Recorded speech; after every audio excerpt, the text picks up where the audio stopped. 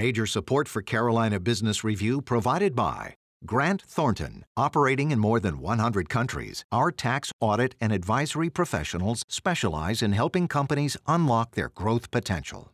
Colonial Life, providing benefits to employees to help them protect their family, their finances, and their futures. High Point University, the premier life skills university, focused on preparing students for the world as it is going to be.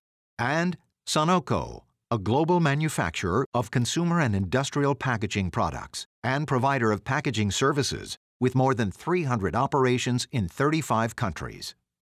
As we are now on the cusp of reopening, whatever that may look like, the tension between public health and public wealth persists. And the only attention, really, that business and communities are giving to the day-to-day is the tactical and the practical. So now what? I'm Chris William, and welcome again to the most widely watched source of Carolina business, policy, and public affairs seen across the Carolinas for almost 30 years now. And later on in the program, we go to the front line, so to speak. We have the Chief Executive Officer of one of the largest healthcare providers here in the Carolinas. Carl Armato joins us, and we hope you stay with us for the entire dialogue. Gratefully acknowledging support by Martin Marietta, a leading provider of natural resource-based building materials, providing the foundation upon which our communities improve and grow. Blue Cross Blue Shield of South Carolina, an independent licensee of the Blue Cross and Blue Shield Association. Visit us at southcarolinablues.com. The Duke Endowment, a private foundation enriching communities in the Carolinas through higher education, healthcare, rural churches, and children's services. Barings, a leading global asset management firm dedicated to meeting the evolving investment and capital needs of its clients. Learn more at barings.com. On this edition of Carolina Business Review, Gene Davis of MCNC, Michelle Abraham from the South Carolina Small Business Development Centers, and special guest, Carl Armato, President and CEO of Novant Health.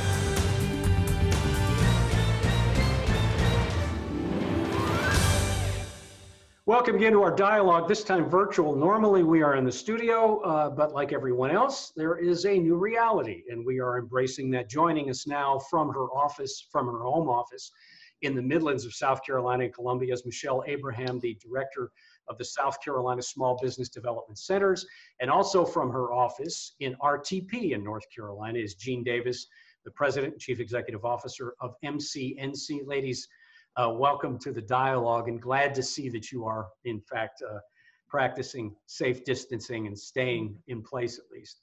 Gene, let me start with you. One of the dialogues that has come out of this is about this whole idea of rural broadband, and what that means for a lot of people is it means high-speed connectivity, even in the most rural parts of North and South Carolina. Does this idea now, would you be surprised if the General Assembly, at least in your state in North Carolina, did not more fully fund the deployment of broadband?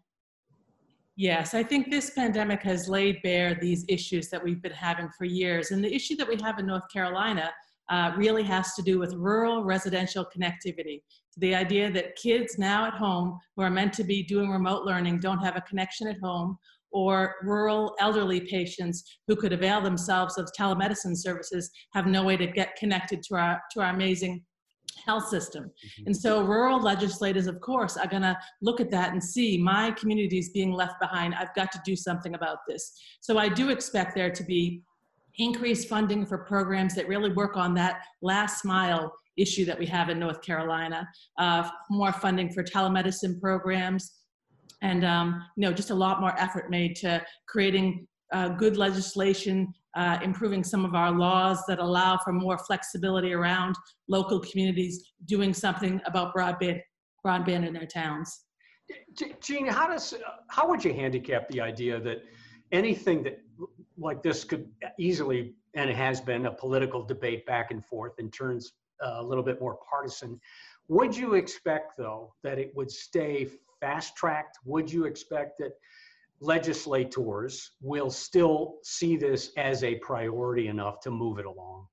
I think so. I mean, you know, this conversation that everyone seems to be having, op-eds in the paper, calls to legislators that I know that they're getting, I really do think that this crisis will push people at a much quicker rate to try to solve this problem. And it's going to mean real public-private partnerships. There's no way to do this without everybody involved. Telecom companies, the government, local champions. It's going to take everybody chipping in to get this solved. Michelle, let's talk about small business, because clearly that's been the focus for a lot. It seems like the pain is most focused right there. Give us a sense, and I know you could spend a lot of time doing this, but if you can, give us a sense of the tone, the tenor, the emotion that's going on around small business in the Palmetto State right now. Well, what we're seeing, and we're seeing this all over the country, not just here in South Carolina, but you know, this has been a huge shock, and everybody has been just trying to figure out what to do. There's been a lot of confusion, a lot of information that has been continually changing. And, you know, when people are losing their entire livelihood, they're upset, they're frustrated, they're frightened. And so, you know, we have tried to be there to be the person that can listen and help them figure out what are the next steps, how do we move through this and start to recover and rebuild our businesses.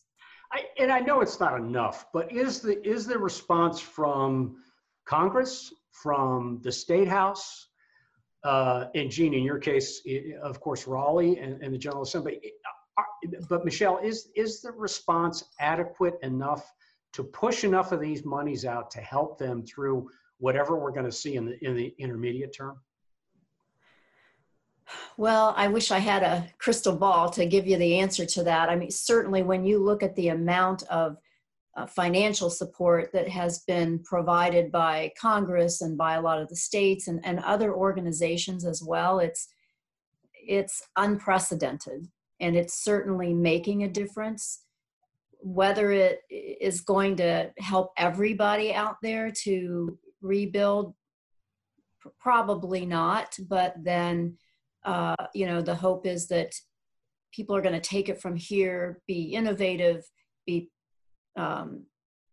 persevere through it, and really try to rebuild from it. And I think we've got that spirit in this country, that people are, as much as we can get pushed down, we're resilient, we rise back up. And I think a lot of people will rebuild, maybe not exactly in the same way they have in the past, but it'll be a new normal for us. Gene, so Michelle talks a little bit about, she used the term innovate. And so we can't turn away from the idea that these are these opportune times for startups, for new ventures, for small businesses that didn't even exist a month ago to all of a sudden, not all of a sudden, but to show up and start emerging? Yeah, I do think, you know, we have an entrepreneurial spirit in America. So I do think that there are plenty of, you know, entrepreneurs, small businesses who are going to see this as an opportunity to really get out the ideas that they have, try to find some of this federal funding to keep their ideas alive now and launch them when things improve.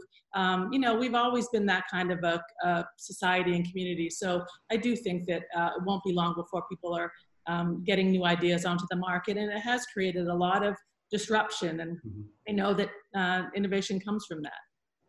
Michelle, do you see the same thing? The entrepreneur? Yeah, we did see that after the last recession, and I do think that will happen. I don't think it's going to be prominent for quite a while yet.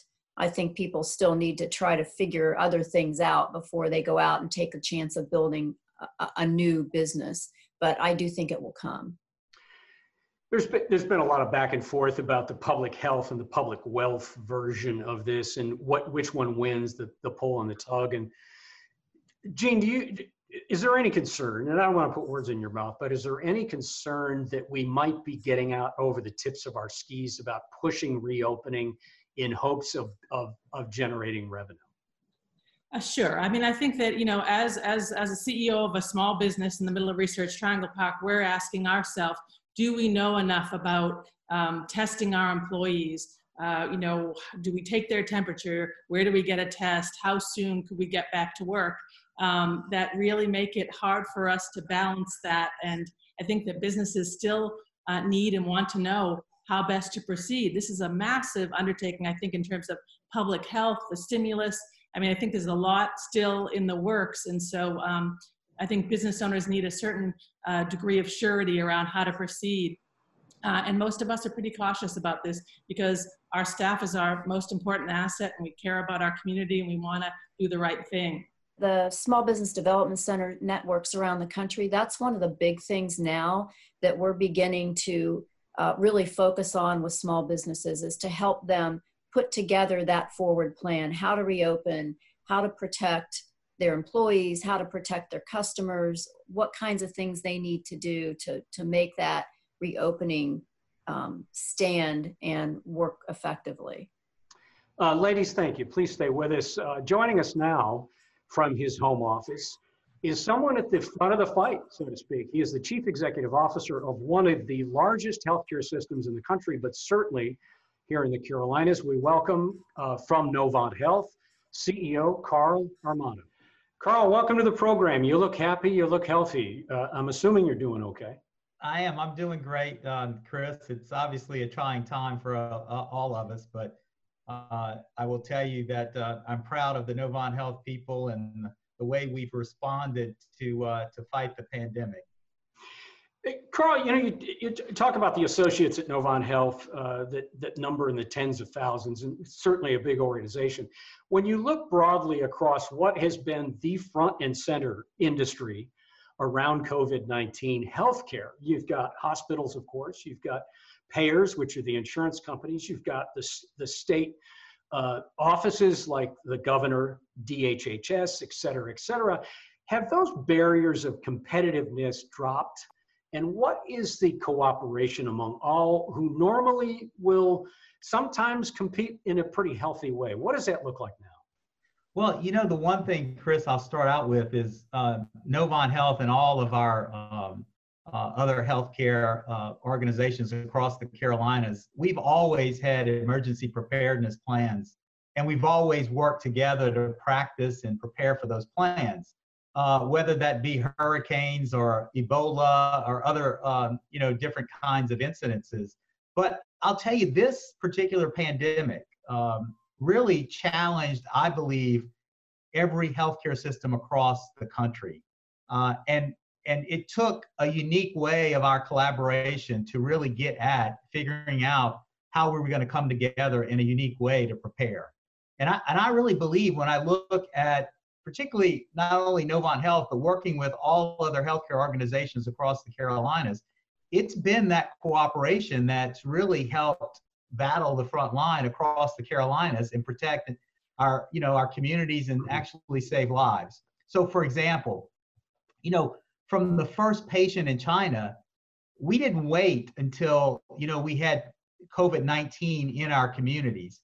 We started working together on modeling, and that's a great example. We took the University of Pennsylvania's model and other models that were happening across the Carolinas, and we put those together and started to really work on a predictive modeling and AI capability that I think helped all of us be able to plan.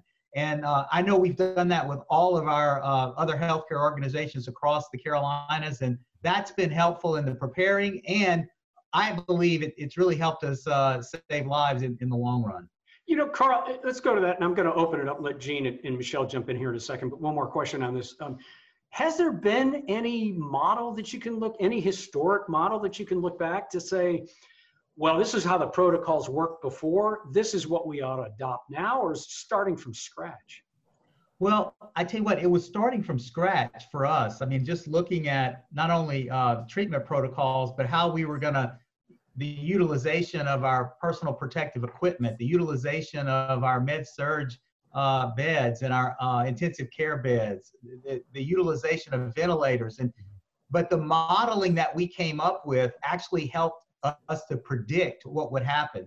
And I'll tell you, there was a factor when we started really modeling the social distancing and the physical distancing on our communities. And we did this community by community, county by county, to look at how that modeling would really impact the growth and the need for hospital utilization. And Chris, it's been amazing how that curve started very steep and how we've flattened the curve on the number of hospital admissions and utilizations, which is that to me, it was a big help in how we got through this. Jean, question? Yeah, I mean, for us, we've had our network up and running throughout this entire crisis. And as I was mentioning earlier, the telemedicine part of our network is our second largest user. And so we've been really busy in helping get upgrades for hospitals, getting new connections to public health clinics. And so we've absolutely seen the power of what technology and telemedicine can do to flatten that curve. Is there a question for Carl, Jean? Well, I'm interested in knowing about your rural sites and how you have kind of worked to bring telemedicine to those communities and what that's been like. Was that ready? Have you found any specific issues to solve during this quick crisis? Well, I got to tell you, the telemedicine investments that we've made over the years has been a real blessing, particularly during this pandemic. I was thinking about the investments that we made in the electronic health record that include the investment in telemedicine with video visits, e-visits, and all of that gets recorded in the medical record. And I'll just share with you, we probably started out before the pandemic where we would have had probably 250 to 300 physicians that were actively engaged in telemedicine regularly.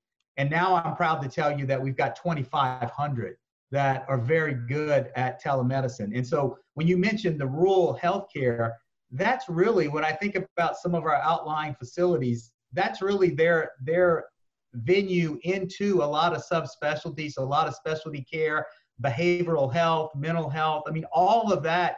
And we had a great platform and a foundation for that. And I think all we've done now is enhance that.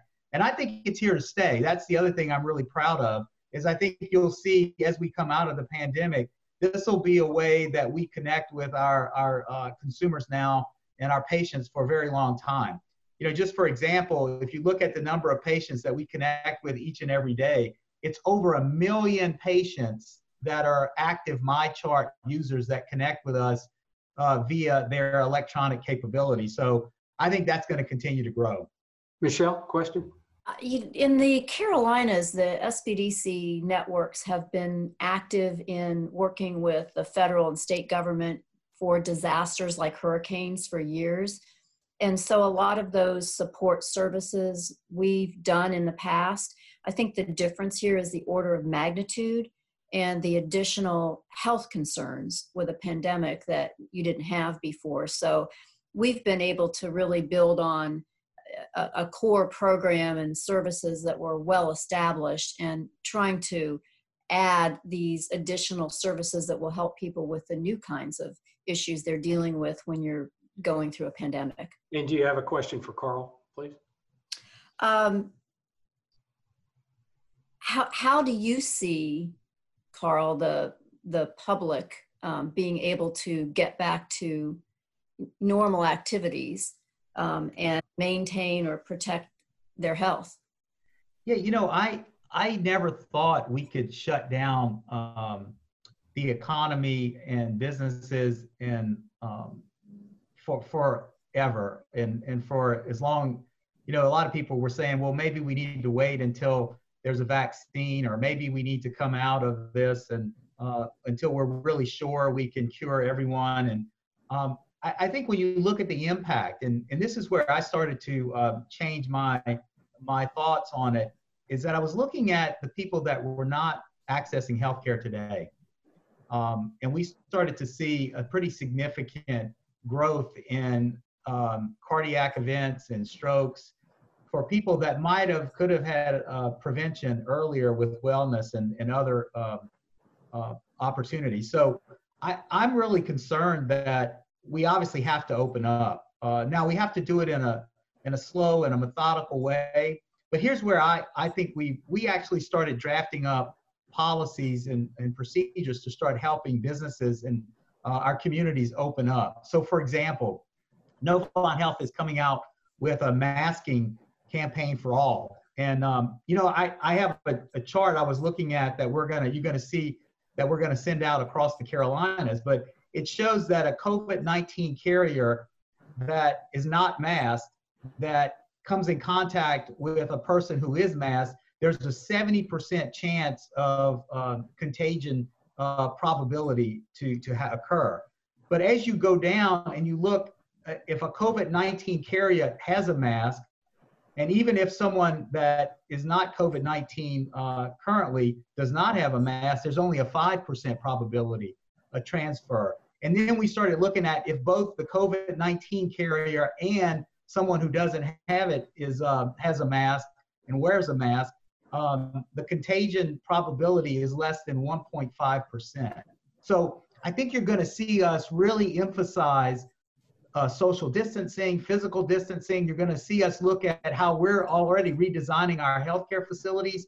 And I'm going to encourage businesses to look at that flow of how consumers come in, how they really interact inside their operations, masking, sanitizing, and all of those things that I think are going to be needed, including enhanced disinfecting and all of that. But I really am now not only focused on having Novant Health ready to not only deal with COVID-19, but we've got to help our communities and our businesses reopen.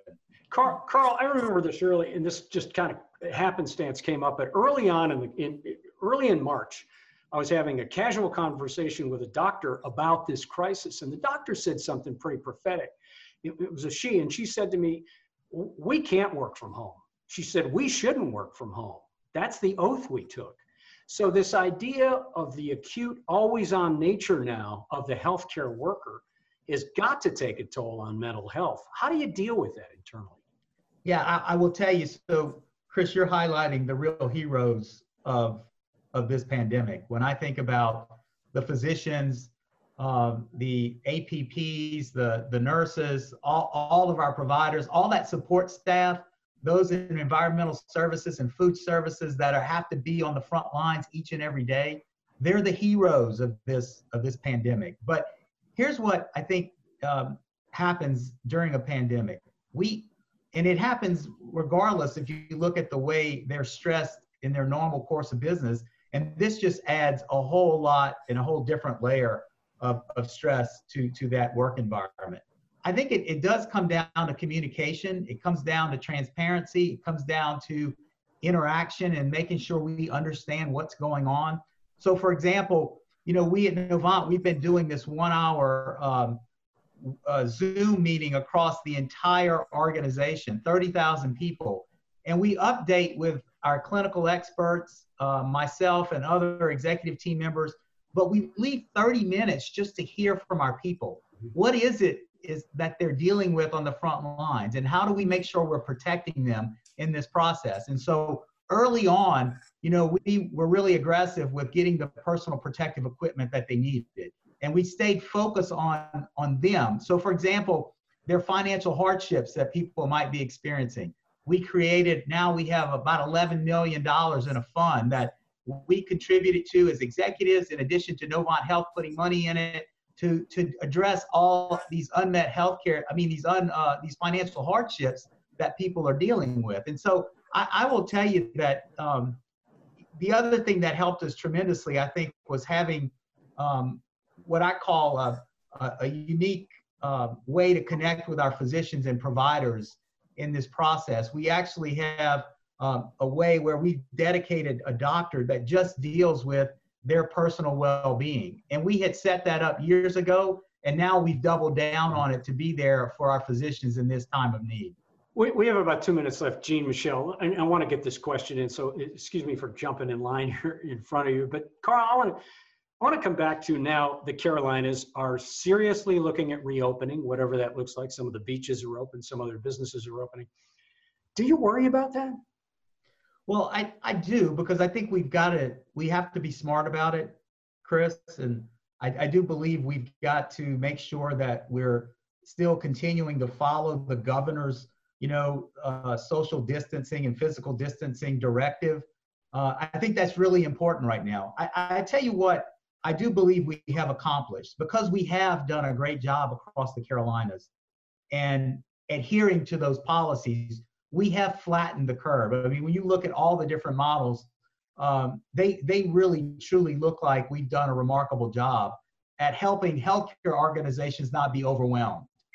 Well, now I think we need to open up, but we need to open up smartly, and we need to just make sure we're adhering to the guidelines that I think are going to come out at the different state levels, and we need to make sure we're paying attention to those guidelines. And I think if we do that, I'm confident that we can get back to people having a new normal that might be a little different than what people are used to, but it's a little more, in a normal opening that people can get comfortable with. Carl, thanks for your leadership during this. Our congratulations to your team. And I want to shout out MUSC and Prisma and UNC Health, Atrium, Cohen, et cetera, and all of them working together. But thank you for representing the industry so well, and please stay safe. Thank you, Chris. Appreciate that. Gene, nice to see you again. Thanks for taking time to join us. And Michelle as well. We hope the best to you and your constituents as well, but thank you for joining us. Pleasure. Until next week, I am Chris William. Be safe, and thanks for watching.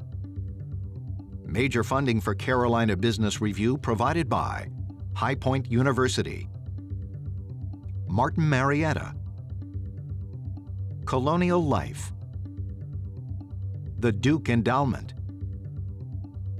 Barings, Grant Thornton, Sonoco, Blue Cross Blue Shield of South Carolina, and by viewers like you. Thank you.